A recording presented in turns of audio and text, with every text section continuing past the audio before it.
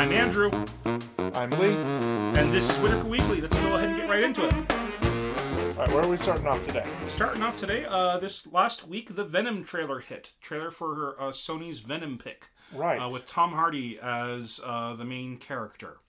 A lot of people online seem to kind of be making fun of the trailer. But I'm just kind of an average movie-going guy. It's piqued my interest. I want to see it. I mean, I love Tom Hardy. I love the character Venom. I kind of want to see what they do with it. I heard something that's not widely reported, that I've heard that it's actually based on a alternate universe story arc where Venom became his own anti-hero in absence of Spider-Man. Okay. And so that's why they went with the story arc that they did instead of having Tom Hardy be the foil to say Tom Holland's Spider-Man. And reintroducing that into the mix. So maybe we'll see Tom Holland versus Tom Hardy, Spider-Man versus Venom movie eventually. But this one seems to be a standalone that's completely... I've heard rumor that we'll see Tom Holland in it. I've heard rumor as well that, it has nothing to do with the MCU. Heard lots of rumors. Just, whatever. Just go ahead and, I'm gonna withhold any and all judgment of the movie until I've actually seen it. All right. Okay. Next up, Dark Horse Comics. They have the rights to publish the English version of the manga for Mob Psycho 100. Dark Horse. That's fantastic. Yep, I'm excited. I've already got the first issue pre-ordered on Amazon. I was worried about them as a company for a while after Disney bought up Lucasfilm, because some of Dark Horse's biggest properties were expanding the Star Wars. But it looks like they're picking up Mob Psycho, so they're probably still going along somehow. They're picking up Mob Psycho, yeah. The first issue is scheduled for release October 24th this year. No, I'm excited for it. And speaking of which, I didn't put it on our list to talk about, but there's going to be a live-action Mob Psycho show that's going to be airing on Netflix. I think it's actually coming out in May. It's only for a tiny, the Netflix May trailer only had a couple of seconds of it, and I don't know, maybe just the animation style of the art style of the show won me over. But as I was watching that little bit, I'm just like, no, sorry. Yeah, there does become a problem when you try to adapt anime into other medium that have quite as forgiving a gap of suspension of disbelief. Because watching Mob Psycho animation, watching those girls walk around with vegetables for heads, you totally bought it. Yeah, no, because you saw it from his perspective. All those other girls are just vegetables compared to the one girl that he's got a crush on. It's a great little bit. Okay, so next up in news. It's just been announced that the Nintendo Switch console has 8 games that have sold more than 1 million units apiece. And it turns out they are Super Mario Odyssey has sold 10.4 million. Ooh. Mario Kart 8 at 9.2 million. Legend of Zelda Breath of the Wild for 8.4, almost 8.5 million units. Was that just for the Switch, or is that including... This is just for the Switch. Okay, I'm thinking they probably... Well, I'll go ahead and pull it up and take a look at it myself, but I think that number would be bigger if it was a Switch exclusive. But they released it for the Wii U as well. Yes, anyways, yeah. 6 million units for Splatoon. 2.3 million units for 1-2 Switch. 1.85 for ARMS. 1.3 for Xenoblade Chronicles. And 1.26 for Kirby Star Allies. So... Nintendo's making a bit of a comeback with this console. Oh, the Switch has been huge for Nintendo. It's awesome. I love my Switch. I play it all the time. So. Okay. What do we got next? Up next, these are a couple of personal things. I picked up issue 11 of The Devil's a Part-Timer. It came out just last week. Issue 11 of the light novel. Hold on, is it 11 or 10? I think it might be 10. Let me double check here. Yeah, so you've been addicted to that light novel. It's just been... I wouldn't go so far as to say addicted. I got the last issue in I got the last issue in November, but I didn't really have the time to read it until last month. So I like buying them, and I like pre-ordering them on Amazon because I'm able to, get them for cheaper that way. Sure. But yeah, okay, so it's volume 10 that just came out last week. Okay, so volume 10 of The Devil is a Part-Timer, the light novel. Yep, and in it we see the Devil teamed up with Suzuno to go rescue their friends who are currently being held captive. Exciting. I'm very excited for it. And then issue 6 of Vox Machina Origins came out last week. Vox Machina Origins is the comic book series that tell how the kind of the first arc for the for Critical Role before they started showing on Twitch. Right. It's how the characters got together and formed a party first. Right. So yeah, that was Vox Machina Origins, issue 6. That's the last issue of Vox Machina Origins. There is hope that they will continue on with it and continue to release one issue a month, just kind of telling the Vox Machina story, all in comic book format, which I would be very, very excited to have. Mm-hmm. But yeah, that's it for news for me. Anything else that you want to cover? That covers it for me. Let's go ahead and jump right into 3 episodes in. And This week, what are we reviewing? This week, we are reviewing Fist of the Blue Sky Regenesis. All right, so we actually looked this up a bit, and it turns out Fist of the Blue Sky Regenesis You make it sound like we don't do research. You just made it like, oh, yeah, no, this time we actually looked into it. Yeah, uh-huh. No, I didn't know that... Okay, it makes sense that they're calling it Regenesis because it is a reboot of a pre-existing prequel. So what had happened was they made Fist of the North Star, and then they made the prequel series, Fist of the Blue Sky, and now they're redoing the prequel series in this anime. They're not really redoing it. It's just kind of picking up where the old one left off. Is it? From what I read, that this is just a new series. Like apparently there was a new manga release a few years back, and they decided to turn it into an anime adaptation as well. But for those of you who don't know what Fist of the North Star is, it is one of the most... Shame on you. But it is one of the most over-the-top, violent post-apocalyptic anime that's out there. The main character, Kenshiro, he is known for his brutal martial art technique known as the Divine Fist of the North Star, which is a technique of assassins, which is what they call it. Pretty much by using his body's natural energy and his opponent's pressure points, he's able to cause opponents to explode from the inside out or cure almost all known diseases. Yeah. Just by hitting them in certain ways with certain, flows of his own ki. Yeah. And the first series, Fist of the North Star, like I said earlier, it's post-apocalyptic. It takes place after a nuclear war. Now, which came first?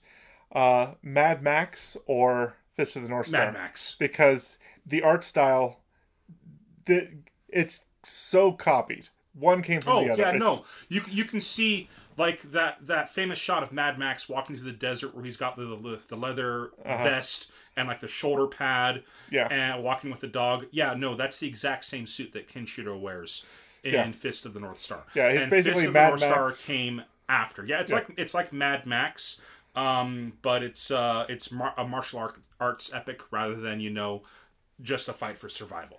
Yeah, and it goes much deeper and goes for much further. But he then, in the 2000s, the author created Fist of the Blue Sky, which is a prequel series. Which takes place between World Wars I and II. It takes place in the early days of pre-World War II, before it started. Right. They specifically say 1930X. Yeah, 1930X. And this series, Fist of the Blue Sky Regenesis, is a sequel series to the original Fist of the Blue Sky. So, So yeah, now that we've kind of covered that, and it's got the same martial arts styles and stuff, though they go by slightly different names. Sure. But yeah, let's go ahead and get right into it. Let's go ahead and do our 3-episode review.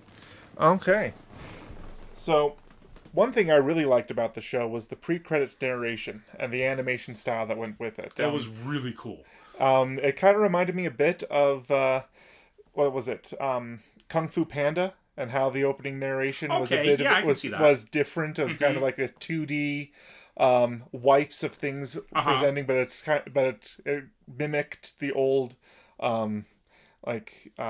old parchment art style that you'd expect from feudal Japan artwork and things of that nature.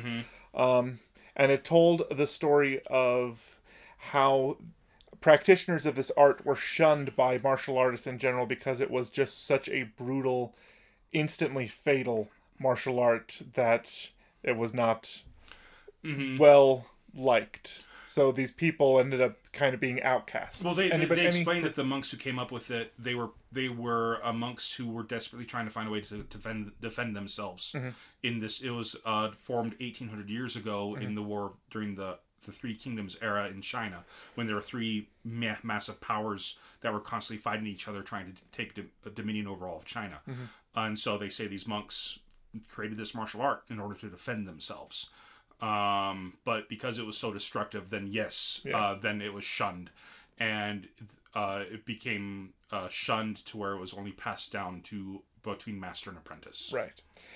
And then after that beautiful introduction, I've got to brace yourselves, people.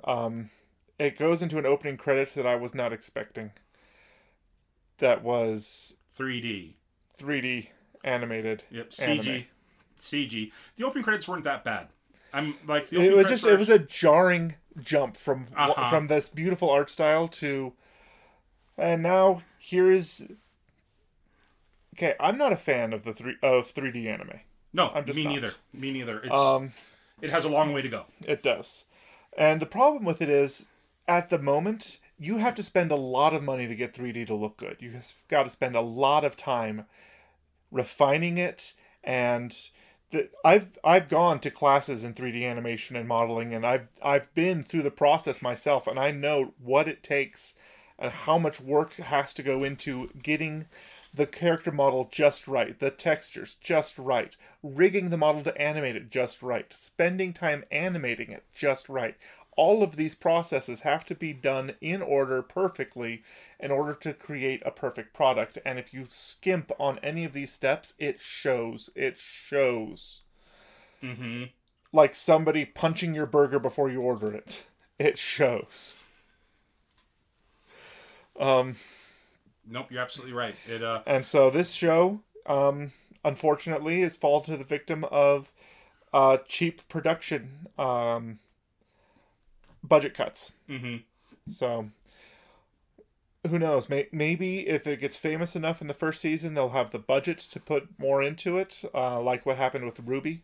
Yeah. And as seasons progressed, they had more and more time and more resources to refine the process. Everybody who wasn't a lead character was just like a see-through silhouette. I noticed that though in the first episode of Fist of the Blue Sky, all the I want to say NPCs, but that's not what they are. They're background characters. All the background characters, all the extras and stuff. They're all the same. All the men were the exact same model. All the women were the exact same model.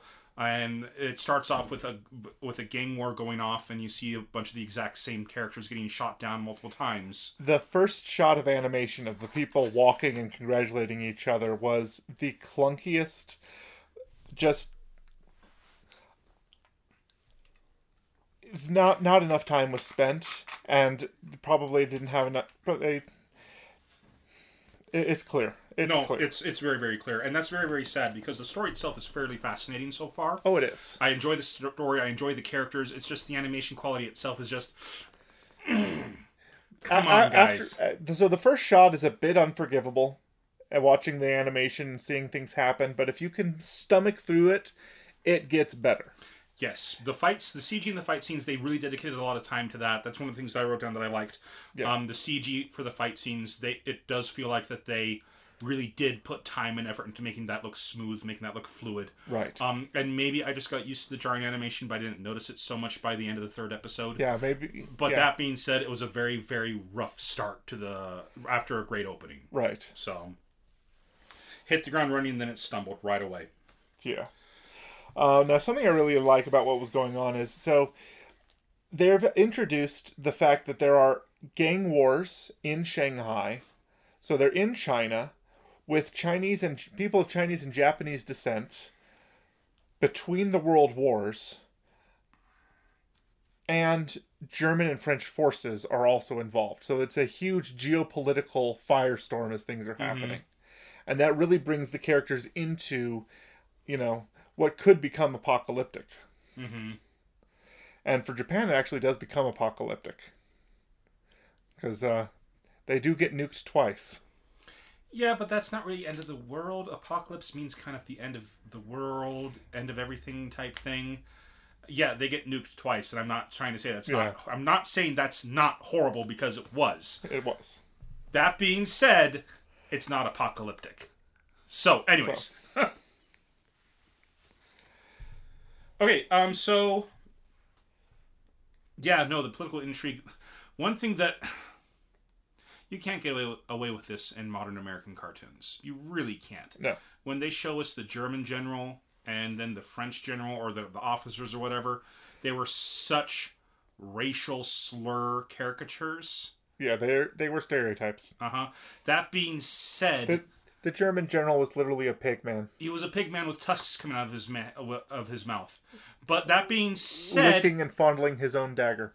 Go on. Yes, that being said. That being said, I don't think the author was being racist, because if you go back to Fist of the North Star, a lot of the underlings looked like that. They were all just horrible people. Yeah, they're caricatures. And all he did was he took that and put it somewhere else. I don't think he was actively trying to be racist. No.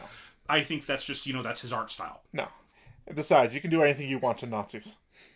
Yes, and that was a Nazi. And the other guy was French, so do we really care in America? Anyways, next up we got the character design we wanted to talk about a bit. Okay, so basing the last 3D anime that I started watching with you was Berserk. And Berserk had this bizarre shading effect that kind of looked like it was penciled in, and so they had this weird rendering thing that they had going for it. I was really happy with how the textures and rendering did actually work for this show. It works in this show. I love the detail they put into the flowing robes in terms of where they put detail, and because yes, Japanese and Chinese ceremonial garb is ornate, and they captured that, I think, especially with Kenshiro's. With Kenshiro, yeah. And so I really liked the detail they put into that. How he's barely fitting into his outfit. Oh, just the details on the outfit itself, not necessarily how it fits. So big. He's that was one of the other problems I had with the animation and the rigging, is that I don't know if he animates like like an action figure. They've got the articulation of the arms, but his chest doesn't move when you expect him to breathe. Can he breathe with the amount of muscles that he has on his chest? That's the real question. No, he can't, and he's making it worse by smoking. Chain smoking. Lighting 3 cigarettes at once. Anyways. But no, yeah, that was just something I noticed, is that because I actually, some years ago, I went on a tour of a studio here in Utah called Viewpoint Data Labs, and at the time they were working on a version of Gauntlet. Right? Yeah, you were telling me about that. And they had, and they showed me all the rigging that they did for the characters as they breathed, and their idle animations, and all of the things that they did. And so I now pay attention to when 3D characters breathe, and he wasn't. He was as static as a plastic He-Man figure. Well, that being said, I don't think I've noticed anime characters breathing or not. A lot of times that they're pretty stoic. Yeah. But when you have a 3D character, you expect a little bit more than just stationary stoicism. Okay. But that said, their character design is designed for stoicism. They're going for the I don't even flinch when bullets graze past me kind of. The overly manly men. The overly manly men. Which I do kind of miss that a little bit in modern anime. A lot of modern anime, they tend to go for the more pretty boy aesthetic. Yes. For their manly men. But yes, this is a clear callback to when men were real men. Women were real women, and small fuzzy creatures from Alpha Centauri were real small fuzzy creatures from Alpha Centauri. Thank you very much. Thank you, Douglas Adams, for that little bit. Anyways, but yeah, no, it's so overly manly, and it embraces it. Like it just takes that testosterone and goes on a marathon with it. You know, it's just it's all over the place. Yeah. Now, I am not as familiar with the original Fist of the North Star as you. I've seen the movie, but I was never involved in the series or the manga or the quantities of content that exceeded just what happened in the movie. The guy with the bandages over his face, is that a character homage to something? He looks familiar. Like, I swear I saw him in the original Fist of the North Star. I'm drawing a blank right now. The only character with bandages all over his body right now is the guy from Rurouni Kenshin. Right. That I remember him. But no, so in this cast of characters, we have a unit of I want to say they're part of the Chinese military, who including Colonel. I want to say Guile. Is that right? Hey, hold the names. I took notes on those again. Because I swear it was the same name as the guy from Street Fighter. It's not Guile. But it's something close.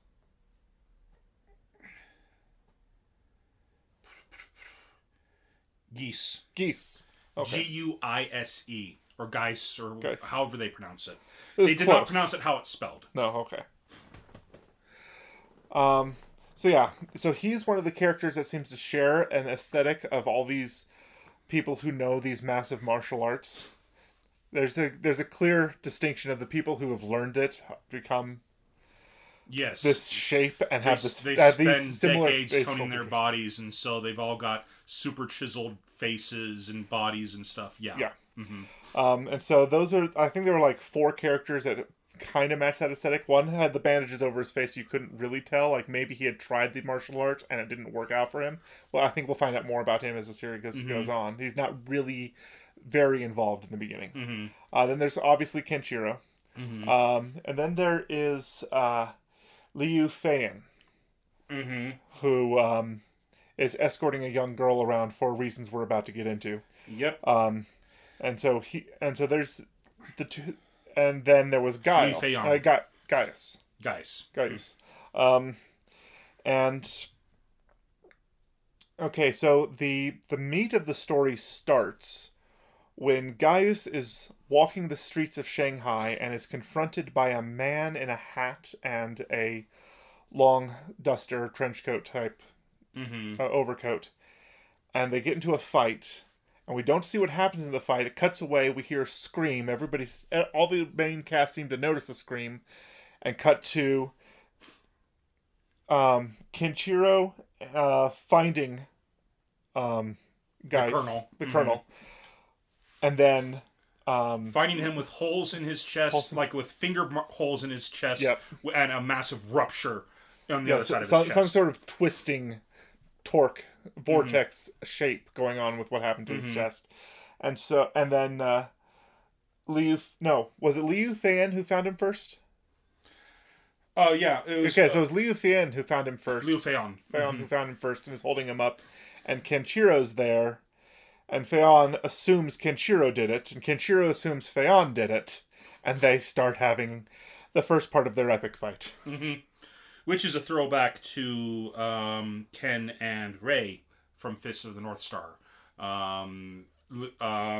Liu's his character design looks exactly like Rey. Okay. And Rey, they call it a different martial arts style in this one, but Rey knows one of the Southern Star styles of martial arts, and it's the exact same thing where he does a lot of flips in the air and it's very, very graceful, and he is able to create invisible energy vortexes with his fingers and toes. Yeah. To slice people apart. Right. That's his martial arts style. Right. And that is what's happening with it, with what he's doing, and he just goes beast mode when it suits him. Okay.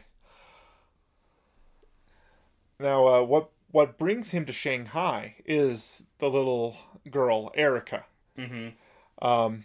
So in the story, the little girl is the holder of a set of books. And the books contain a list of all the precious artifacts that have been hidden away from the Nazis.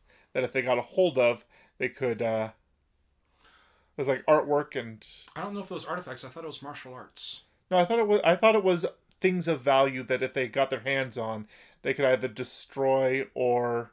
It was. I swear it was a list. An important list of things. It was an important list of things. They normally call it the list. When I watched it, I thought it was a list of like what basically the flip side of Monuments Men, where Monuments Men was trying to rescue artifacts that had gotten into hold of Nazi hands before the Nazis could destroy it, and they wanted to preserve this history and art and these things of value. On the other hand, these German Jews were hiding these things of value, artifacts and resources away from the Nazis. And if the Nazis got a hold of... And so it was a catalog that was a list of all of these properties and where they were being hidden. And if the Nazis got a hold of it, they could raid them and steal them and finance their empire. Okay, yeah, no, you're right. You're right. It is, I'm the one who misunderstood it. I was probably taking notes on something. But yeah, it's a list of paintings. Yeah. And, yeah, and she has this list. And so they have these books where these lists, these books, and they're trying to protect it. And so Liu Fan passes her along to a series of protectors, but everybody that was assigned to protect her gets themselves killed by a unit of Germans, and the Germans grab the book and are about to execute her when she's rescued by Liu Fan. It is then, or shortly thereafter, that it's revealed that the books are fake. And that what's actually going on is not dissimilar from what's happening in the other anime we watched last week or the week before, A Certain Magical Index. Turns out this girl has photographic memory and memorized the list, and they're carrying around fakes in case they get captured. And when I saw that, at first I thought, oh man, are you serious? This is like this thing again? Then I realized, wait, no, Fist of the North Star or Fist of the Blue Sky Regenesis. The content for it came first. Yeah, well, I don't know. I'll have to check the years. So, but it's been several years between the two shows. So, right. And then Tom Cruise did something similar in Rogue Nation. So it's out there. It's out there. But yeah, no, I really actually I also I enjoyed the twist when I sat back and I thought about it. You know, it gives a lot of importance to the girl. It immediately attaches a lot of importance to them trying to keep her safe, keep her alive, rather than her just being like Fist of the North Star. It had the kid companions in it. Yes. Bart and the girl's name. I cannot remember the girl's name. And they were just kind of there for a lot of the time, you know? They were just kind of there. Without ever serving any real purpose. Whereas this time around, the girl does serve a purpose. Right, and that's an improvement on the plot. It's a big improvement on the plot. Because those characters are supposed to serve as, viewpoint characters. because we're not supposed to identify with Kenshiro. We haven't been through what he's been through. We're supposed to be in awe of him, as characters watching him are in awe of him. But in order for us to really, empathize with those characters, we actually have to have more from their point of view. And they were just sort of there. Yeah. So just a thought that when you have point of view characters, actually let us know what their point of view is. Kind of like Matthew Broderick's character, the thief in Ladyhawke, lets us know his point of view is at all times. Yep. So these two are fighting, but the fight gets broken up as the military shows up and think that they both killed him.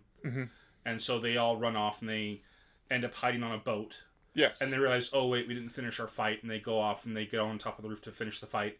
But then the female leader of the mob, she comes down and stops the fight. Right. She comes down and she stops the fight. And that, let me get her name again real fast. Yuling. And Yuling, actually, this is the sequel series. She and Ken are married. They got married at the end of the previous series. Oh, okay. Yep. So that's why, they share so many moments and like they're shown cuddling and stuff like that. Okay. In a couple of scenes. They're married. All right. So yeah, I think that would explain why. Okay, so yeah, they refer to him by a Mr. Chinese name at some point, and I didn't catch what it was, but the fact that they gave Kenshiro a Chinese name was like, wait, what? Well, for just a moment, but first, yeah, but everyone just calls him Ken after that. Yes. So it might be in relation to a name he had to adopt when he got married or something. So. Or I don't know. I have not actually watched the previous series to this, so I was just excited to have more. This review, more Star stuff. Yeah, this review is based on us only having watched the first 3 episodes of this series, and bringing whatever else we happen to know into it, but we don't know much about before Regenesis. And she holds up a gun to Liu's face, which somehow stops him.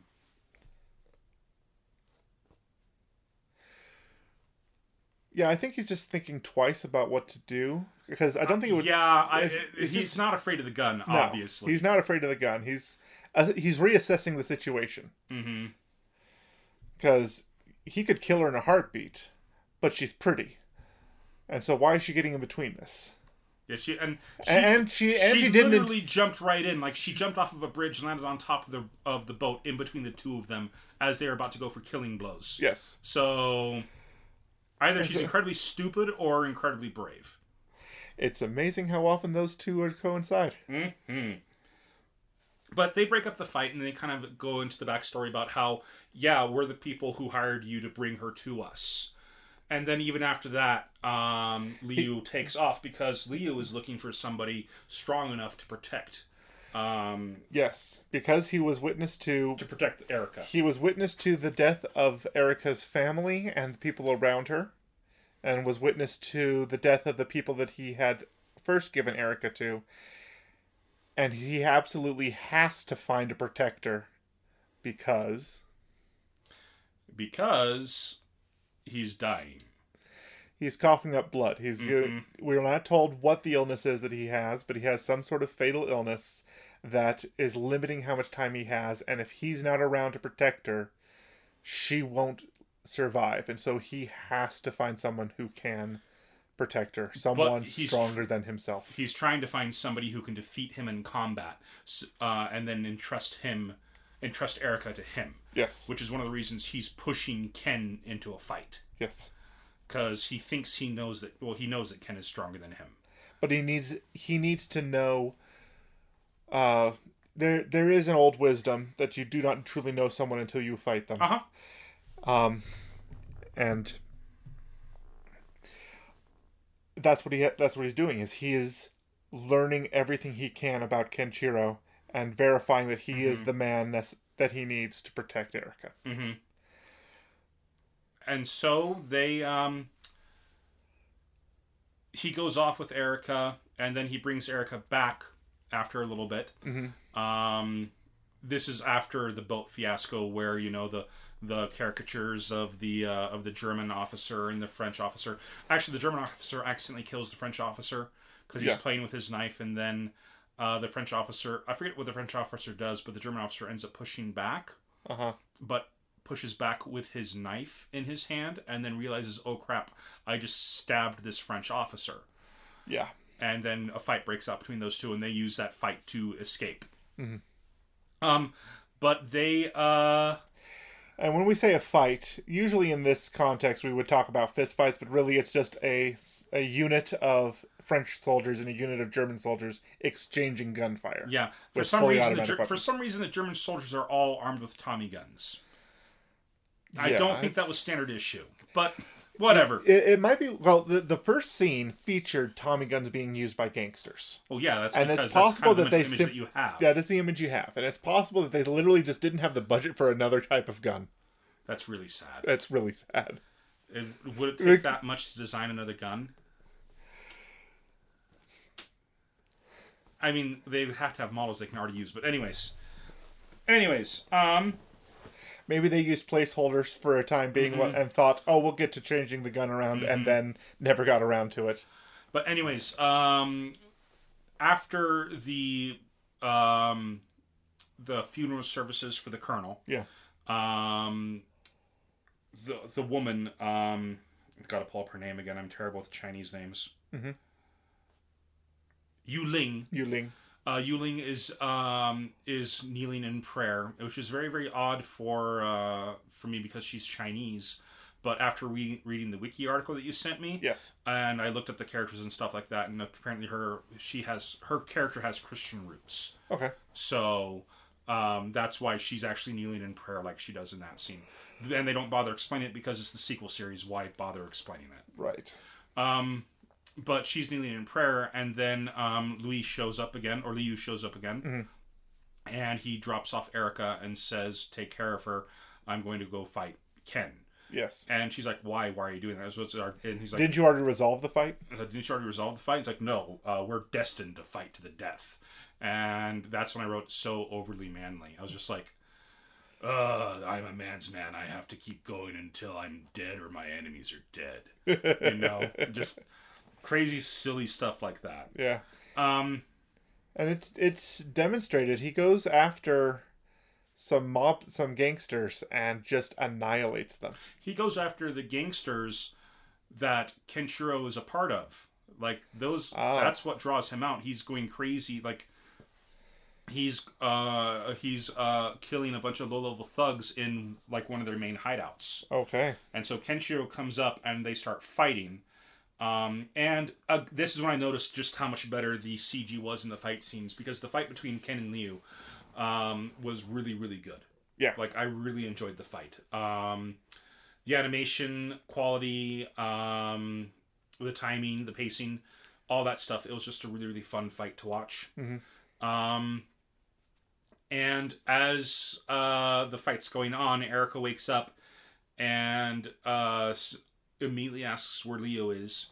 And Yu Ling says, "Oh, he's gone off to fight Ken." And Erica says, No, he can't. And she explains something to Yu Ling, and they end up going on to the fight. Yeah. They take a car. They take a car to the fight, and on the ride over there, Erica starts praying, saying, "Please help me to be there for his last moments." Yes. So Erica knows that he's approaching death. Yes. So the fight kind of finishes with Liu taking a hit to try to get at Kenshiro. Ken. And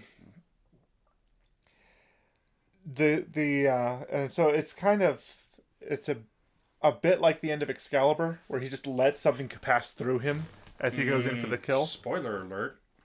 On a 40-year-old movie. So that's not 40 years old. It came out the year I was born. And you're 40. I've got some years left before then. Yeah, I know. 3. Anyways. Anyways. So yeah, he's got Kenshira's hand through his left shoulder as he's trying to get to Kenshira's neck with his cutting attack. But yeah, he has the hand through his left shoulder, but what's killing him is the sickness. That's just how manly he is. That is how manly he is. That's how manly he is. The only thing that can kill him is this weird sickness that they never even explain what it is. It's just the cough-up blood sickness. Mm-hmm. With certain symptoms of deathingitis. Oh, no, wait, that was Excel Saga. Yeah, that was Excel Saga. Anyways, as they're about to kill each other, Erica shows up.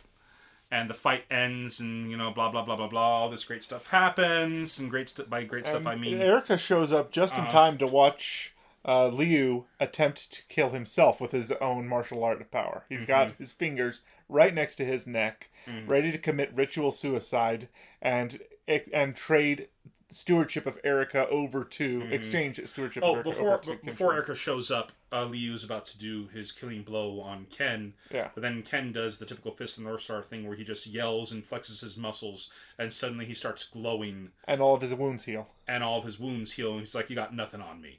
And Liu's just like, well, yeah, nope, you win. And so he's about to... You win, you can protect her. Yeah, you're stronger than I am, you can protect her. And he's about to kill himself by using his own attack on his neck. And then, Erica shows up. And then Erica shows up, pleading for him to spare himself. And it's a big emotional moment. Kenshiro tells him, live the rest of your life for her. Uh-huh. And that's how... And so... He then stabs him in the head. Yes. With his finger. Yes, he does. And this is one of the things that, again, they didn't really explain, but as I said earlier... The Divine Fist of the North Star, it's not only meant for killing, but it's also meant for healing. Right. So I don't know if he postponed his death or if he, poked him in the head and healed the disease. I don't think he healed the disease. I think he healed all the injuries that accrued during the fight. Because he got a lot of cuts and bruises and wounds. So I think he healed him from those injuries, but not from the disease. Possible. I'll have to see more. Well, it's coming. Yeah, it's coming. All right. That's it, though. I mean, negatives about the show, it's the CG, definitely the animation. One of the limitations of the animation that it's a little bit more child-friendly than the original.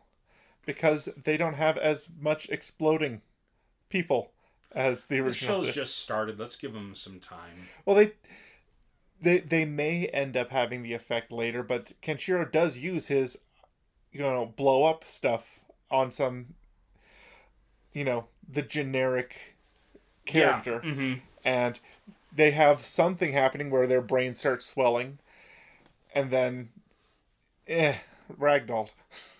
Yeah. Yeah, I'm going to say I kind of was disappointed in that. Yeah. So, I mean, that's one of the things that... You look forward to Fist of the North Star. You go in expecting certain things. It's like going to a Saw movie and then you don't get gore. Yeah.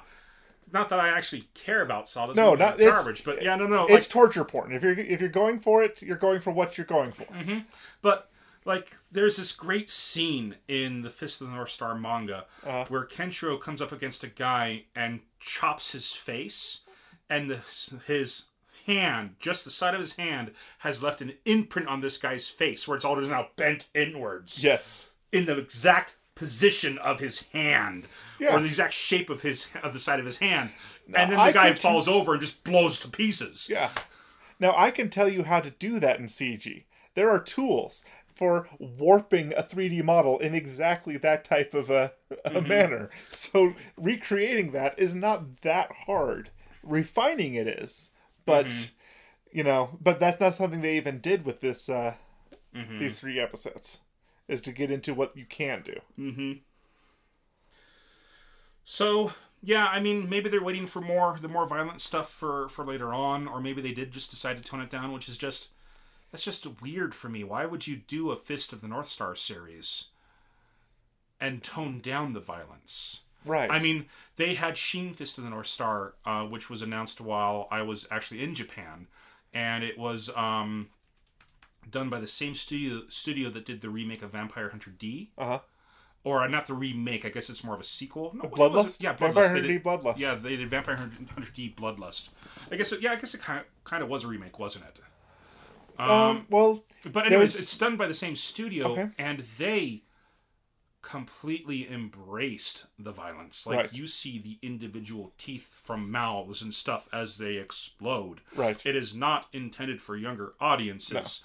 No. It is more for the older people, because even in the old anime, the one that was made in the 80s, whenever somebody blows up, the screen goes either red or they do a graphic silhouette. And then they make a white silhouette or a black silhouette against that background and showing what's happening, but none of the gory details. No, but what happens to their silhouette ripping apart, exploding, and just doing different inhuman monsters. While the person is screaming for his life. Yes. But it's okay because they're bad people that this is happening to. Whoops, there goes my tablet. But it's bad people that it's happening to, so it's okay. That's one of the coolest things about Kenshiro is that he's got a heart of gold. That's why people love him so much he is he's a badass. I mean, he is a cold stone killer, but he doesn't use his abilities unless it's on somebody who deserves it. Yeah. So yeah. Anyways, I'm a big Fist of the North Star fan. I will say this did leave me wishing for more. Feeling a bit lackluster compared to the other Fist of the North Star stuff. I'm willing to give it a couple more episodes though, just to see where they go, see what goes with it. But yeah, what about you? What are your thoughts? You know what? I'm thinking if someone recommends that and demonstrates that it does get better, I'll go back to it. But for me, it's not something I'm going to put time into. Okay. Yeah, I mean, there's other things to watch. I want to see where it goes. Want to see if they still improve it. Right. So I may give it a couple more episodes, but at the same time, it's not high on my list. I've got a lot of other things I need to watch and things I need to work on.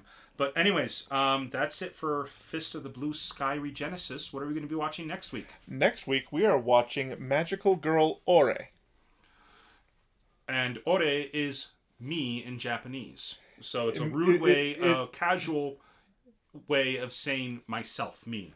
So usually reserved for boys. Yes. So some translations of the title are Magical Girl Boy, because the original Japanese is Maho Shoujo Ore. Maho Shoujo Ore, which means Magical Girl Me. Magical Girl Me. Me in the masculine. So... Magical Garu Ore.